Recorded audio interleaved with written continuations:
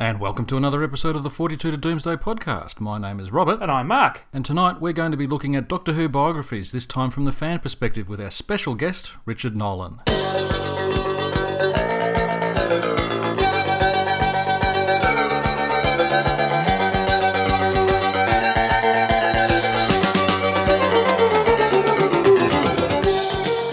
After we spoke with Richard Marsden about his forthcoming biography of Verity Lambert, we thought we'd have a chat with the merchandising maestro himself, Richard Nolan, about the fan perspective on Doctor Who biographies. So, take it away, Richard. We welcome back our resident merchandising maestro, Richard Nolan. Hi, Richard. Welcome back to 42 to Doomsday. Hello. Thanks for having me back on. Absolute pleasure. So, Richard, what sort of Doctor Who biographies are there out there? Are they mainly a bland affair, or are there ones out there that are of a particular interest and why? Well, there are certainly ones I've enjoyed more than others. I'll say that straight off the bat. Look, some of them are definitely lighter in content. I mean, look, they give you a bit of the actor's life story, you know, a few career highlights and a few anecdotes about guest stars and that sort of thing. Not that they're all uninteresting, but I guess if you're looking for something more sensational, or, you know, people to name names or address the long-standing rumours, that doesn't happen in a lot of them. I mean, the J&T one made an incredible stir when it came out, as you had the sort of the first thing with the tabloids, you know, looking for another scandal, sort of post Jimmy Savile, and then, you know, the bit I think you touched on in your last podcast, where they were offering, you know, tens of thousands of pounds for somebody who'd sneak them a copy, so they could splash it all over the front page. And then of course there was that terrible thing where they were talking about the sex pest in there, and they put a picture of Colin Baker on the front page of one of the papers. Yeah. And then, of course, when he arced up, they printed this tiny, piddly little retraction somewhere buried deep in the middle of the newspaper. But shame. That was very sad. So there was that. And then, of course, when it is released, it makes a bit of a splash with the fans because, I mean, the light it shines on J&T and really the entire production of the series in the 1980s.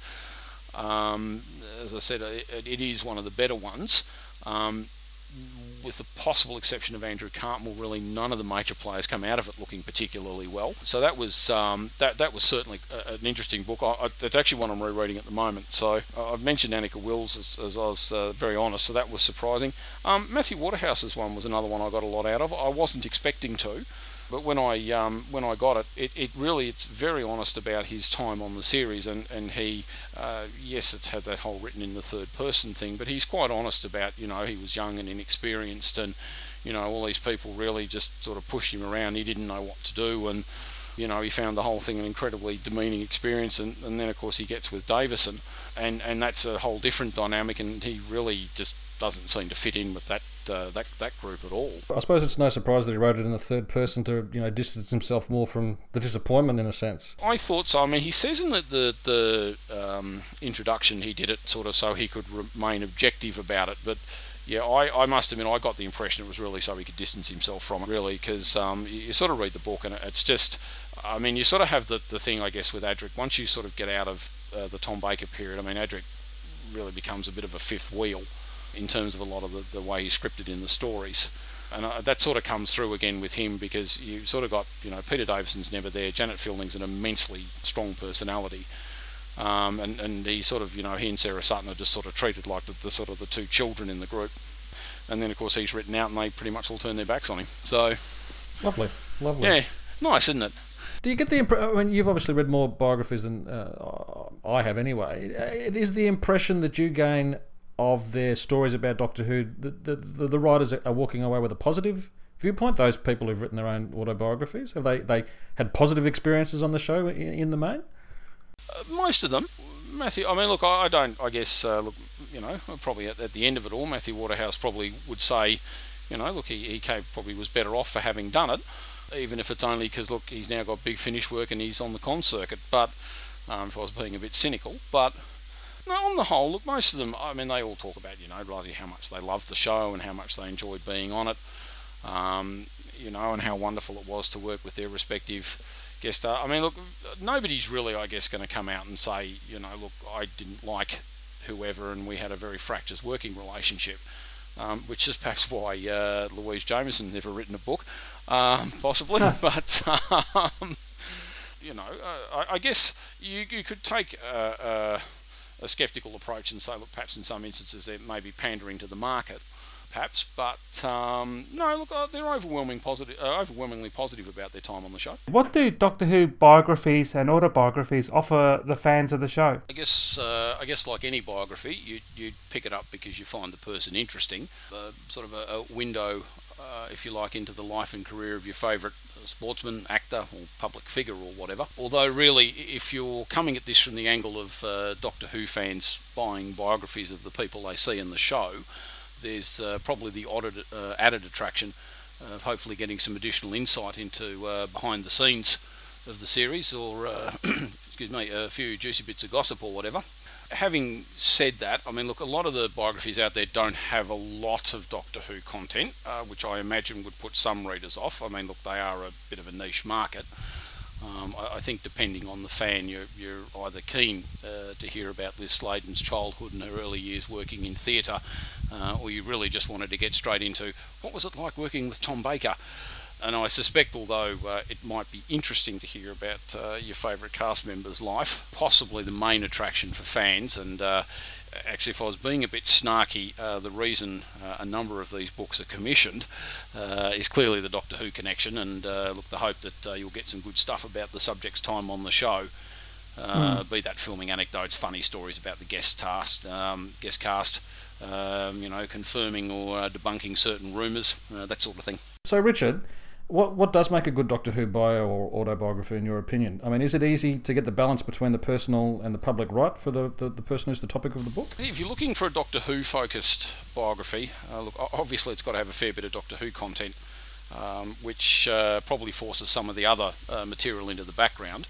If you look at a book like Matthew Waterhouse's, his book's called Blue Box Boy, that's almost entirely concerned with his 2 years on Doctor Who, and you learn virtually nothing about his personal life. I mean, that doesn't make it a bad book, actually quite the opposite in fact, but it's his experiences playing Adric and little else. So if you were hoping for an insight into his life, look, that's not going to give you one. And I guess in the context of a Doctor Who focused bio, the J&T one's probably fairly unique, because once he gets onto the show, his life's inextricably linked almost with the series, and for better or worse. And really you can chart his personal and professional life almost simultaneously, as you know, as the show goes down, so does he really.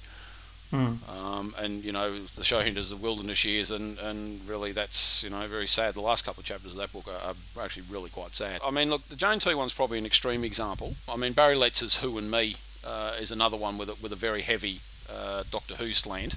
I mean, you learn a little bit about Barry Letts. Probably the disappointing thing with that book is it was planned as one of two, because it really only goes up to the demons, and unfortunately we were sort of denied the opportunity, I guess, for him to write another, which was very sad. And then I guess if you have a lot of Doctor Who content, you sort of go right to the other end of the spectrum, and you get a book like Annika Wills's two books, and they're really not about Doctor Who at all.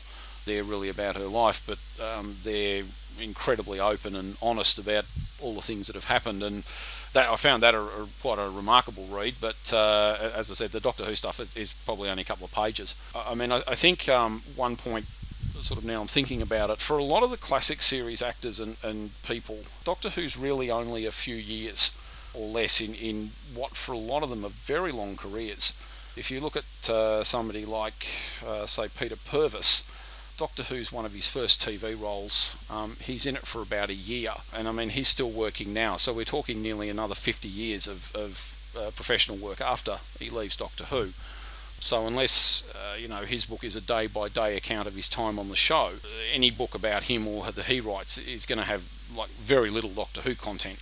And being honest, he probably doesn't really have a lot new to say about his time on the show.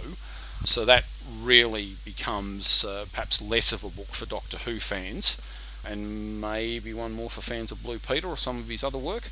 I mean, even someone like John Pertwee, I mean, he left the show in the mid-70s. I mean, he maintained a connection to the series for the rest of his life, but he had a very long life and career, and Doctor Who's really only a small part of it. So his story really isn't about the show either. And that's why when he did Moon Boots and Dinner Suits, it only goes up to Navy experiences and in his start in show business, and then stops just at the Navy lark. And it wasn't until about nearly 20 years later when he did Who is the Doctor, I think it was, with David J. Howe, and that focused on his Who years exclusively. Yeah, well, he's actually, I guess maybe it's a sign of he was a big enough personality, but he's actually got three biographies. Oh, yes, that's right, yeah. Yeah, he did Moon Boots and Dinner Suits, and you're right, that takes him sort of to about the end of the Second World War, sort of start of the 1950s. I did read a thing that part of the reason he didn't really, there's a period there, was when his first marriage, and that sort of broke down and was quite unhappy. I have read a thing that wasn't a part of his life he was particularly keen on revisiting. Because when Moon Boots and Dinner Suits comes out, it came out in the early 80s, and it was for a time an incredibly hard book to find. It was only like one print run.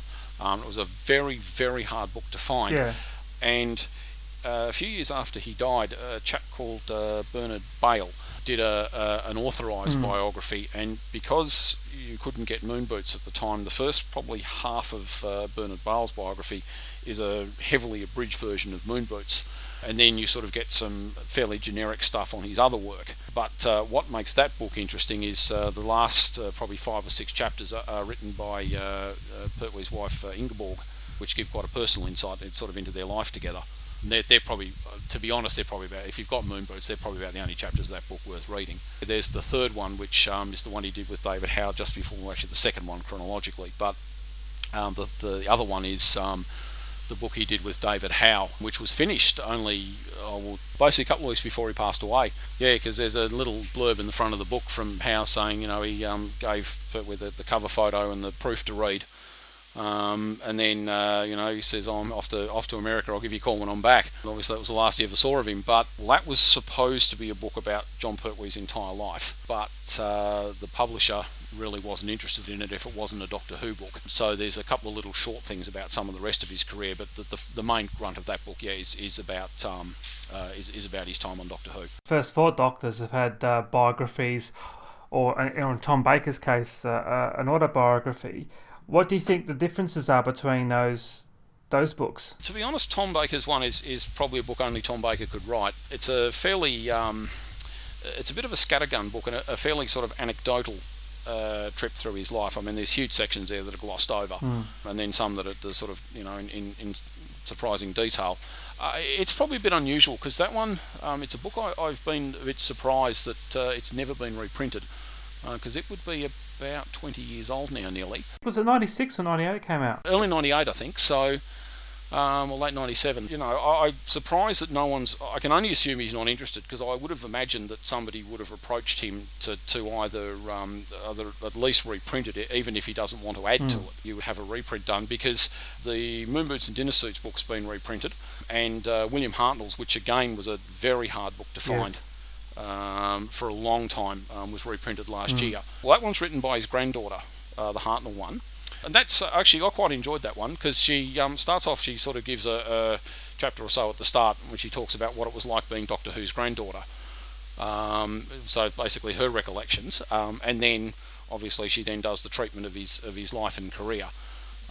And that's quite open and quite honest. I mean, you sort of get to the bit where he's, sort of in the late 50s, where he's obviously starting to become a bit typecast. And you sort of get the impression he's actually a bit of a bitter man, I think. Really, the only stuff he ever gets offered really is playing, roles similar to that he had on the Army game. Yeah. Or some of the military themed stuff he did. And then, of course, he gets the sporting life, and then, of course, he gets, Doctor Who, and he initially falls in love with the role. Of course, you have that sort of sad little thing at the end, where he suddenly realises he has to leave. We'll just stray off topic for a second. Did anybody listen to the recovered William Hartnell Desert Island disc recording that's been released a couple of weeks ago? I listened to part of it. I can't honestly say I sat and listened to all the music. I was more just jumping to try and find the bits where he started talking again. Yeah. It was actually very strange hearing his voice, because he doesn't sound anything like really the first Doctor at all. If you compare him speaking in 65 to that clip they had on the 10th Planet DVD, it just seems to have aged in a year. Oh, I think so. Well, I mean, there's those stories about, when he gets near the end, he's getting... I think the special... When he's having visions of Matt Smith. I was about to say, I think that special obviously makes it very writ large, but I mean, there are those sort of stories, he used to get incredibly frustrated with people because he couldn't remember his lines. And of course, they're under immense pressure to keep filming. Anyway, we digress. It's funny because, I'm looking at my bookshelf now and I've got the reprint for the Who's There one. And I've also got the reprint of the Patrick Troughton one, which is written by Michael Troughton. I mean, look, it's the only biography of Troughton you're obviously going to get. And I think that must have been quite a difficult book, probably for his son to write some parts of it. I did have a thing, there were certain members of his family that sort of said Michael was probably the only one of the family who could have written it, because he's about the only one who talks to other people in the family and probably is a bit free of some of the baggage. Like his daughter, I know didn't talk to him for years. Before he died, the one who lived here for a time. It's an interesting book. It's quite a sad book, actually, because he clearly, people obviously loved him who worked with him, but he clearly had a very intense personal life. And obviously a very difficult one. I feel actually very sorry for his poor first wife, having to sort of go around and pretend they're still a happy family so grandma doesn't, so grandma doesn't know that they're separated. And then living in the hope that he might come back even though he's living with the second family, and that sort of falls apart. He goes back to the first, and it's an emotional yo-yo, isn't it? It is very much. It's very sad to read. Poor woman. Just to move away from the sad stuff slightly, in terms of a resource for finding out or knowing more about the series, do any of the Doctor Who biographies offer anything that a reference book sort of wouldn't be able to, in terms of, behind the scenes activities and stuff like that? Probably not in terms of facts and figures and whatever. They're more probably anecdotes. Look, you could look at something like the J&T one, and a bit hard to keep coming back to that, but that probably just shows you what a train wreck the mid-80s was.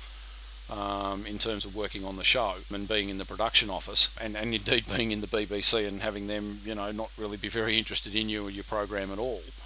In terms of some of the others though, look, it's more probably anecdotes, and they tend to be more about, this happened during filming, or, this particular guest cast member did this or said this, or we went here, or we did this while they were on set.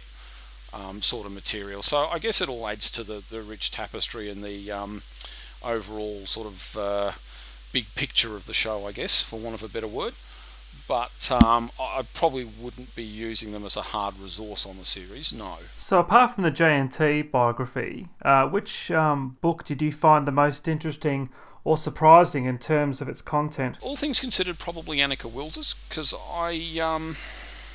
I don't really know what I was expecting when I got them, but she's had an unusual life and a very difficult and painful life at times. And not just the stuff with Michael Gough. She sort of seems to lurch from failed relationship to failed relationship, and then she had the whole stuff with her brother dying in mysterious circumstances and then losing her daughter. And then, living in the ashram for a period of time. She's had quite a broad life, and she's quite open about it too, very open and honest about all the good and bad experiences. Other than that though, Liz Sladen's was one I was quite keen to get when it was released, as indeed was Troughton's, but the Troughton one actually was probably more because I had to jump through hoops, because I managed to track a first edition of it down, but I had to jump through several hoops to try and get one, given the problems with the publisher.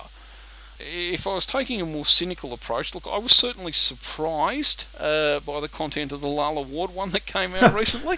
Books probably doing it, being a bit nasty, books probably doing it a bit of a sort of pamphlet actually would be probably closer to the truth. Yeah, that was more because I was just disappointing. Look, I wasn't expecting from the publisher's description, I wasn't expecting a tell-all extravaganza, but I really wasn't expecting a picture book either, so with 2 or 3 lines of text per page. So yeah, that one certainly surprised me when I opened the envelope. It just sort of fell out there, very like a pamphlet. It did, and I was sort of shaking the envelope trying to see where the anything actual else book in there was.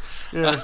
To your knowledge, has there been anybody who has refused to do an autobiography or have a biography of themselves published? I know Colin Baker's knocked back some overtures to write his down, and he said partly because look, there's a lot of stuff he probably doesn't remember particularly well now. Season 22 probably. I like season 22. I know, they winding you up.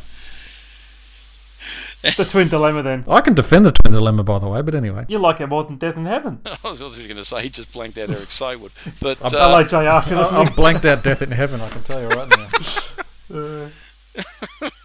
yeah, I think he said no, and he said I think there was a few areas of his life he probably wasn't, again, probably not that keen on revisiting. But Michael Grade probably was. Yeah.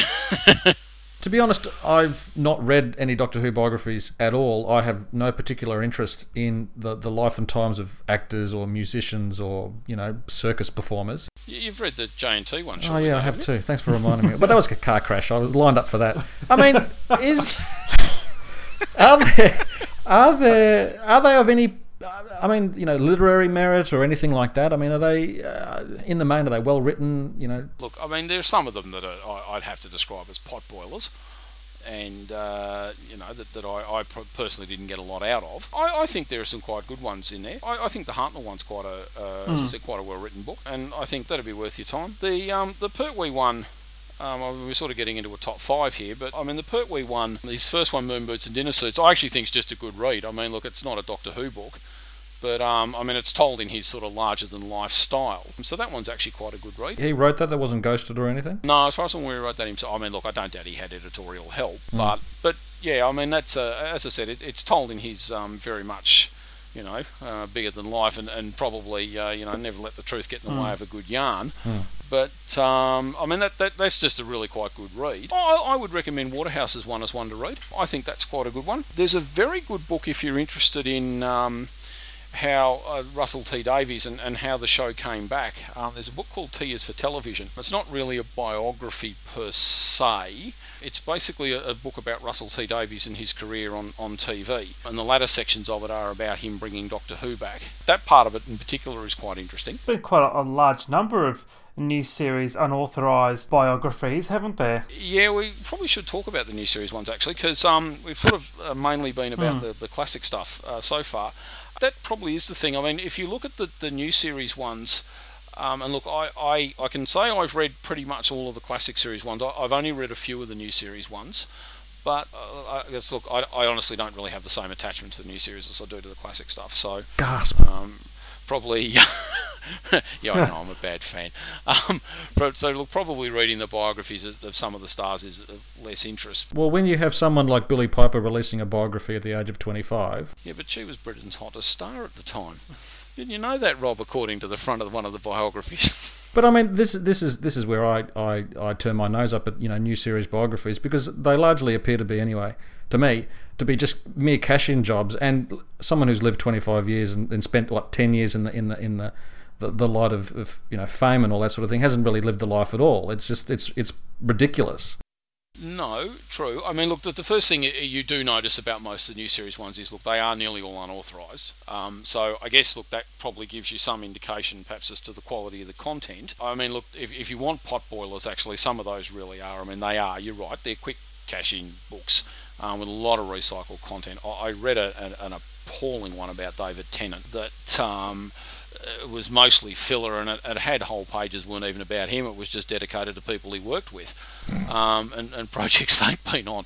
I actually braved the Matt Smith one also, which came out probably just around the time he started on the show, or during his first season, and the first half of that really is just an explanation of what Doctor Who is. Great. It hardly even mentions him. It's all about Doctor Who, and I suppose as a fan you can sit there and pick out a lot of the stuff that's wrong, and then the second half you get into about him, and it's just all stuff recycled out of either magazine interviews, out of the tabloids, or the good old the rumour file, those sort of things. I mean, having said that, look, there's really only, out of the people in the new series, I mean, look, there's books on Tennant. I think there's 3 Tennant ones. There's a book on Matt Smith. There's John Barrowman actually writes his own, and I believe they're meant to be quite good. He's done 2, one sort of looking at his career and the other one more about his personal life. And I believe they're meant to be quite good. And there's an unauthorised one about Catherine Tate. And then you get to the Billie Piper ones. Well, with her, there were 2 unauthorised ones that came out within about 2 months of each other. And they're both pretty ordinary. And then the third one that comes out is actually written by her, and I'm assuming that's to set the record straight, all the crap that's in the other ones. I think the ones I read were pretty ordinary. I suspect an Eccleston one might be a bit interesting, but I don't know that he'd actually be a particularly good interview subject. No. So, Christopher, how was your career in acting? Silence for 10 seconds. Dot, dot, dot, dot, dot, dot. I refuse to return your phone What happened calls. to that second series, Chris? Awkward silence. Silence. Yeah. The awkward silence is... Also, Richard Molesworth did a biography on Robert Holmes. He did. It was called A Life in Words. I've started reading that, and so far a very interesting read. Delves into his private life, which, we had a very cursory, scant knowledge of, but so far into it, it fleshes out his time as a policeman and as a reporter. So I'm looking forward to getting more into that, and obviously it will cover his Doctor Who work and all the other shows he worked on as well. And I think it touches a bit on his work on Trial as well. But again, I don't think Mr. Sayward wanted to be interviewed for that, so they've had to go and use old DWB interviews and things like that. It strikes me that a lot of the behind-the-scenes people from the classic series led more interesting lives in their youth or their early adulthood than a lot of the modern series behind the scenes people or actors, because Holmes, obviously, police officer, journalist, he come up through a different path to the show, lived a more interesting and varied life as opposed to, say, no offense to David Tennant, but David Tennant's been an actor basically all his life. What did he do before that? Was he newspaper boy, something like that? It's interesting that people who lived, born 60 or 70 or 80 years ago, seem to have had the more interesting and varied lives than the more modern people who live more specialised lives. I suppose part of it is, if you look at a lot of the early, particularly like 60s Doctor Who and 70s Doctor Who, you've got people who've either lived through or fought in the Second World War. You've then sort of got the ones who grew up in the 50s, who then, Tom Baker is an example, who then were basically compelled to go and do national service. They weren't old enough, obviously, to fight in the Second World War, but they found themselves doing national service. So you've probably got a group of people who had a reasonable bit of life experience before, the acting bug took them. Unless you're somebody like, say, Fraser Hines, who was a child star. You've got people who've done, let's face it, we all know about Tom, went into the monastery for several years as well, and then came out and then was made to do his national service. You're probably in an era where people, when they left school, of course, would go and sit entrance exams for banks and for the public service and for large corporations, which you don't have now. And then you go and do the entrance exam, and of course, if they thought you were good enough, they take you on as an intern or as a cadet. And you'd sort of work your way up through the company, and maybe after 5 to 10 years there, you'd start to get disillusioned and look for something else to do. And then, of course, that's when you start, ghosting, freelance writing, or you start doing some acting work, and then suddenly that becomes your profession. Have you read Fraser Hines' autobiography? I have. There are two. One's really an updated one version of the other. The first one is called Films, Farms and Fillies. To be honest, it could, and I hope I'm not going to get you into trouble here, to be honest, it could probably be called Films, Farms and Fornicating, because he seems to have a new girlfriend every couple of pages. Hey man, it was the 60s, all right? Yeah, well, very much so. Until he gets married the first time. The first time. He does. He seems to have a new girlfriend every few pages. You then sort of get out of the Doctor Who stuff, and then he gets into Emmerdale and some of his later work. Because he was again, as I said a few minutes ago, look, he was a child star, and he did a lot of movies and a lot of early TV shows. Both of you have personally met Fraser Hines at a pub night. Is that correct? I wasn't there. You were there, Richard. I wasn't there. I met him in the lift.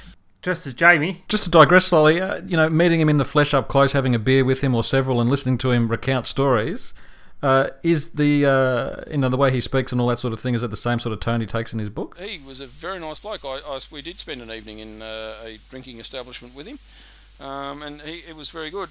His book, he has a bit of a what we call a standard convention patter, which he has a reasonably set block of stories that he tells as his sort of little spiel. And probably the interesting thing is they're pretty much word for word what's in the book. So he's obviously quite rehearsed them until they're now just second nature. He tells a story about finding Deborah Watling's knickers when they were filming Evil of the Daleks, and then again when they were filming Web of Fear. The bit about the kilt story with Wendy Pabry when they were rehearsing. So we've talked about all the biographies that have been released. Which major actors or participants in the show, say other than Colin Baker? I mean, has Nick Courtney had a biography come out? Are there any ones that are glaring omissions? He's had two. I Am Not the Iron Patriot. Oh, don't go there. Iron Maiden. Yeah, please don't go there. Like you, I'm just trying to expunge that from my memory. He had a large format book, which was called 5 Rounds Rapid. Yeah. Which came out, I think, around the same time as the I Am the Doctor one. There was a series of audios he did called, was it A Soldier in Time? Was that the one for Big Finish? Yes. That was actually really good. Yeah, it's basically a written version of that, really. But he then published a second one, which is called Still Getting Away with It, that came out not all that long, I don't think, before he passed away. I think, which was quite a good read. Again, he'd had quite a long life and career. I mean, he was born in Egypt and what have you. So no, there are biographies on him. I was just going to say about 5 Rounds Rapid, that book, because that was edited by JNT. Yes, it was. And from all I can see, he did was insert Doctor Who stories that the actors that Nick Courtney mentions in the narrative. So he'll say like Freddy Jaeger, he'll have Freddy, quote, the invisible enemy, close quote, Jaeger. And I've found that annoying. Absolutely annoying. Yeah, the interesting thing actually with the classic series ones, you sort of get to Matthew Waterhouse and then they just stop. There's really no one from the Davison era who's put pen to paper. I mean, there's one coming on Ainley, Anthony Ainley this year. That will be interesting. I think so. I'm hoping it might address, because I know there are a few sort of rumours about him, which I'm hoping maybe this one might address. There's also comments in the J&T book about his love for the cash. And there's that other bizarre story. It was from one of the cons where he got up and he wanted to know whether was it Clayton Hickman from DWM. He demanded to know whether he was in the room, and then spent 5 minutes having an argument with him about the fact that he hadn't been paid for use of some of his photographs. Like J&T, I'm sure he was a fairly divisive figure, so it depends on who you speak with, isn't it?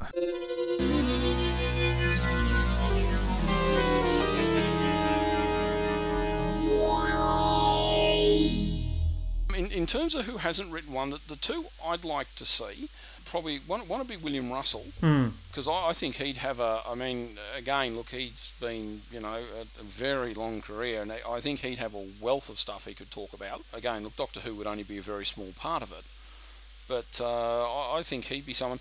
Terrence Dicks, actually, I think would be somebody who would be quite interesting, and I think having heard his little talk at the Lords of Time thing, the con he did out here a couple of months back, I actually think his could be quite an interesting book. You mentioned about the saturation. There has been. I mean, we're sort of getting to a point now where you're getting books by. There's sort of a book about Malcolm Hulke. There's a book about Kit Pedler. There's Michael E. Bryan, who directed I think it's 6 stories. Yeah. He's written one. There was, Terry Nation's probably not a what we call a minor player, but the Terry Nation one actually is not bad. It's a very, very good thing about his work. It doesn't really tell you a lot about him. That one's probably not a bad one, but you're sort of getting to the point, because a lot of them are done by small publishers, so they're a niche market, and I think they've obviously sussed out that there's a set portion that will just buy them because they've got a Doctor Who link. Yeah. And you can find out, Kit Pedler was, he worked on the Cybermen and he worked on a few stories, but it's got all this other stuff he did later about, how he got into Habitat for the Homeless. Boring. Or whatever it was. Yeah. Well, I wasn't going to say that, but... I did. See, I'd find that interesting because, like, Malcolm Hulke and Kit Pedler died before the show became quite big. So a lot of their early life, apart from Terrence Dicks saying that Malcolm Hulke was a communist, it's sort of uncharted territory for me. So I'm really looking forward to reading the Malcolm Hulke one in particular. I was going to say, is that around the same time he said Pertwee wasn't a great actor? Did Terrence say that? Did he? Yeah, if you watch if you get your Spearhead Blu-ray out and you put on there's that Pertwee retrospective on there, and the very first line of it is Terrence Dicks going, "Well, John wasn't the greatest actor." Oh dear. But he was the man. That is uncanny. It's nearly as good as my Tom Baker. It is. It's uncanny. Oh. That's right. Bowie said to me... Bowie said to me... Do you reckon a Tony Coburn book might get might get a go? As soon as you buy it, it catches on fire. That's how angry it is. With a writ attached to it. Yeah, the TARDIS is mine. Mine, I tell you. I mean, you really want a bloke who got stiffed and undeniably got stiffed. Poor old Raymond Cusick. Well, that's right, isn't it? That'd be a biography, wouldn't it, really? Well, he released, it's not actually a biography, it's Telos did a book, his design sketches.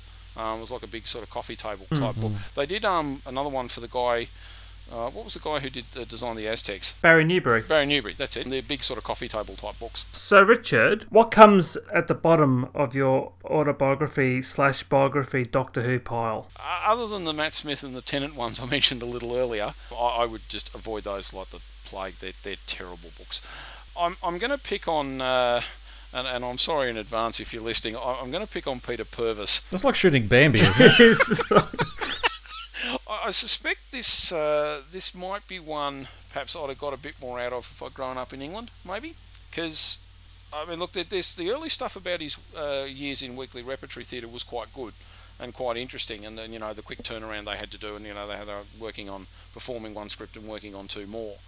Learning two more plays was quite interesting, but I found it very hard to get into because really the bulk of his career is stuff that was just never on TV here. And you probably would have noticed that, Mark, when you left England, that there was no Blue Peter on here. Yes, one of the many things I missed. The 3-day week, power cuts, decent music. Yeah, where was I? So Peter Purves in the bin. Well. Yeah, no, look, as I said, if I'd grown up in England, I think that might have been a book I'd have perhaps got more out of. He did a motorbike time trial show called Kickstart, which, again, was never on here, and I mean, he was with Crufts. Now, Crufts is a dog show, and I mean, the closest I ever got to Crufts is that episode of The Goodies. The Goodies. That's exactly right. So, 90% of his career just straight over the top of my head, so I'm sorry, Peter. The second one I'd probably...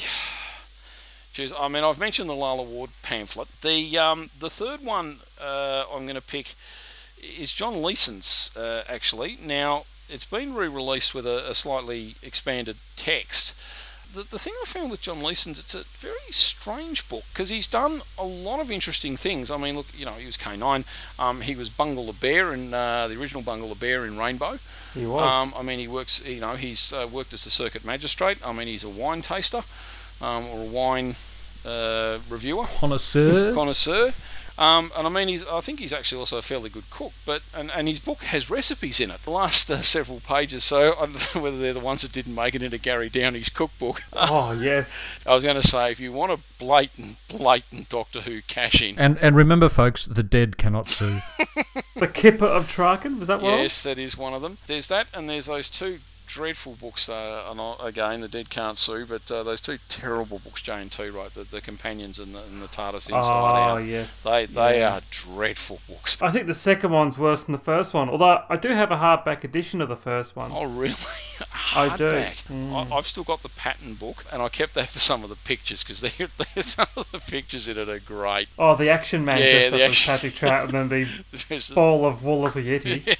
Yeah. And there's a picture inside the front cover of like this whole row of G.I. Joes dressed as doctors with their staring eyes facing off against the Master. They actually have a premonition of Eccleston, aren't they? Although Eccleston has returned to the role. Did you see that thing on YouTube where he helped that guy propose to his girlfriend? So everybody's jumping up and down saying, see, he doesn't hate Doctor Who. Oh, really? Was he in character? His voice sounds the same anyway, doesn't it? Will you marry me, you stupid ape? I think it's a bit more tactful than that. Can you feel the earth spinning beneath your feet? John Leeson, Richard. The problem with the book, he doesn't really go into any depth about any of it. It's very superficial, and I don't know whether that's he's either a very private person or he's just really too nice to say very much. Because, I mean, he worked with Tom, during Tom's difficult period. The book doesn't even mention it. He talks about being K9 and some of the things that happened, but, and how he used to crawl around on the floor with a paper bag on his head. And then he went into work. I mean, there's those stories about, K-9 would break down and Tom would rectify things by kicking the prop across the room or swearing at it and then, just throwing it across the TARDIS set. And then you'd sort of see the poor visual effects guy sort of scurry in, taking away the broken remains of K-9. And the director says, well, we better go and film something else then. Mark, you got anything? Sophie Aldred's Ace book. Yes. Well, that's a good example of a good coffee table book, isn't it? It is. It's another large format book like the 5 Rounds Rapid and the I Am the Doctor. It's probably not so much an autobiography. I mean, look, there's a bit about her, and it's really more her recollections of the stories. Should we talk about what biographies we'd like to see? Well, I did William Russell and. Oh yeah. What ones would you like to see? I would like to see Eric Sayward biography. Well, I think he did. It was a Starburst interview. All friends betrayed. Only hate keeps me alive. Is that his biography's the title? That would be an awesome biography title. Eric Sayward, Only Hate Keeps Me Alive. Emperor Palpatine. Yeah, so you'd like to see Eric Sayward. Eric Sayward. I'm looking forward to the Verity Lambert one as well. I'd like to see Davison do an autobiography as well. Actually, isn't Sylvester McCoy doing one? Isn't he in the middle of writing one at the moment? I know he was approached. I don't know whether he actually agreed to do one or not. I haven't seen one announced. And David Whittaker. Yeah, Whittaker would be interesting. There are some writers or production people out there who virtually know nothing about. Unlike, a politician or a major historical figure where there is troves and troves of documentation about their lives. We're talking about people who've worked in the entertainment industry, and all the impact of their work is on the screen. In terms of all the behind the scenes stuff, it's more prosaic, personal, domestic, family life. As for me, thanks for asking, fellas. What about you, Robert? Because I'm a bit of a wannabe writer, I'd like to see perhaps a book on, say, Terrance Dicks, because aside from his Doctor Who work, has been a very prolific children's writer. He has. Dozens and dozens and dozens of books if you want to count them all up. So I think Terrance Dicks would be an interesting character. I mean, we mentioned a couple of episodes ago his appearance here in Australia at a convention, and his recounting of the series and his work on it was very interesting. So I think he'd have a lot of stories to tell and interesting things about his life apart from Doctor Who. Anybody else? No, not particularly. I mean, unless it's juicy and salacious and particularly interesting, it revolves around a particularly interesting point in the show's history. I mean, that's why I like the J&T biography, not because it was salacious. I mean, there are plenty more people out there who do worse things in their private lives than J&T did.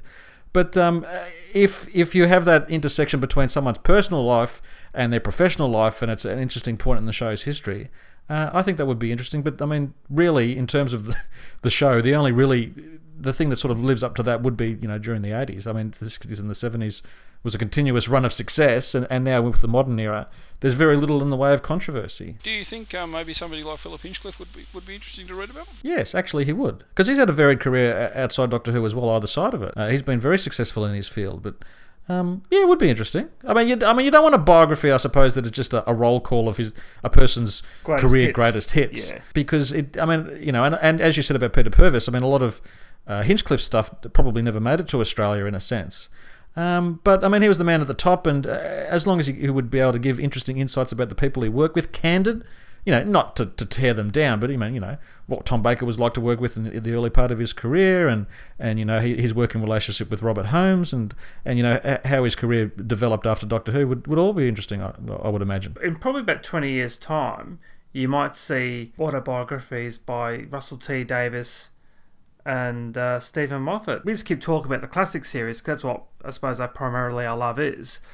But I think with the passage of time in 10 or 15 years, those two gents might have a crack, and that'd be a fairly interesting read, especially from RTD in terms of bringing the show back. And the truth about Christopher Eccleston's departure. The thing is, those fellows will still have ongoing and very successful careers, even in 10 or 15 years' time.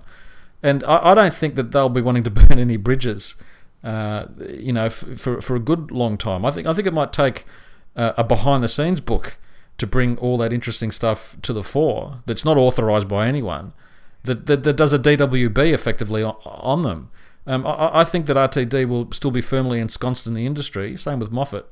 And they won't want to torture anyone, just yet, unless someone does that to them. The BBC released The Inside Story, I think it was in 2006 by Gary Russell, which was supposed to be the insider's view on the making of the series and bringing it back. What, how I photocopied a few scripts dead at Cardiff? Yeah, along those lines, but it's very all lovey-dovey, and of course it just mentions that, Christopher Eccleston was only signed on for one season, and, that was it. It's not going to be a tell-all. So it needs to be, where's Gary Lee when you need him? Bring him back, get DWB happening again. Well, there was that Russell T Davies book, The Writer's Tale. Oh, yeah. I mean, that's fairly in-depth about probably how the show is being made now. And you literally have these scripts being written, 20, 25, 30 drafts, which, is markedly different, I think, to what happened in the what happened in the 70s, where Terrence Dix would get the story idea, give the writers a heap of their feedback. They'd go away and write the script, and then he'd kick it into shape.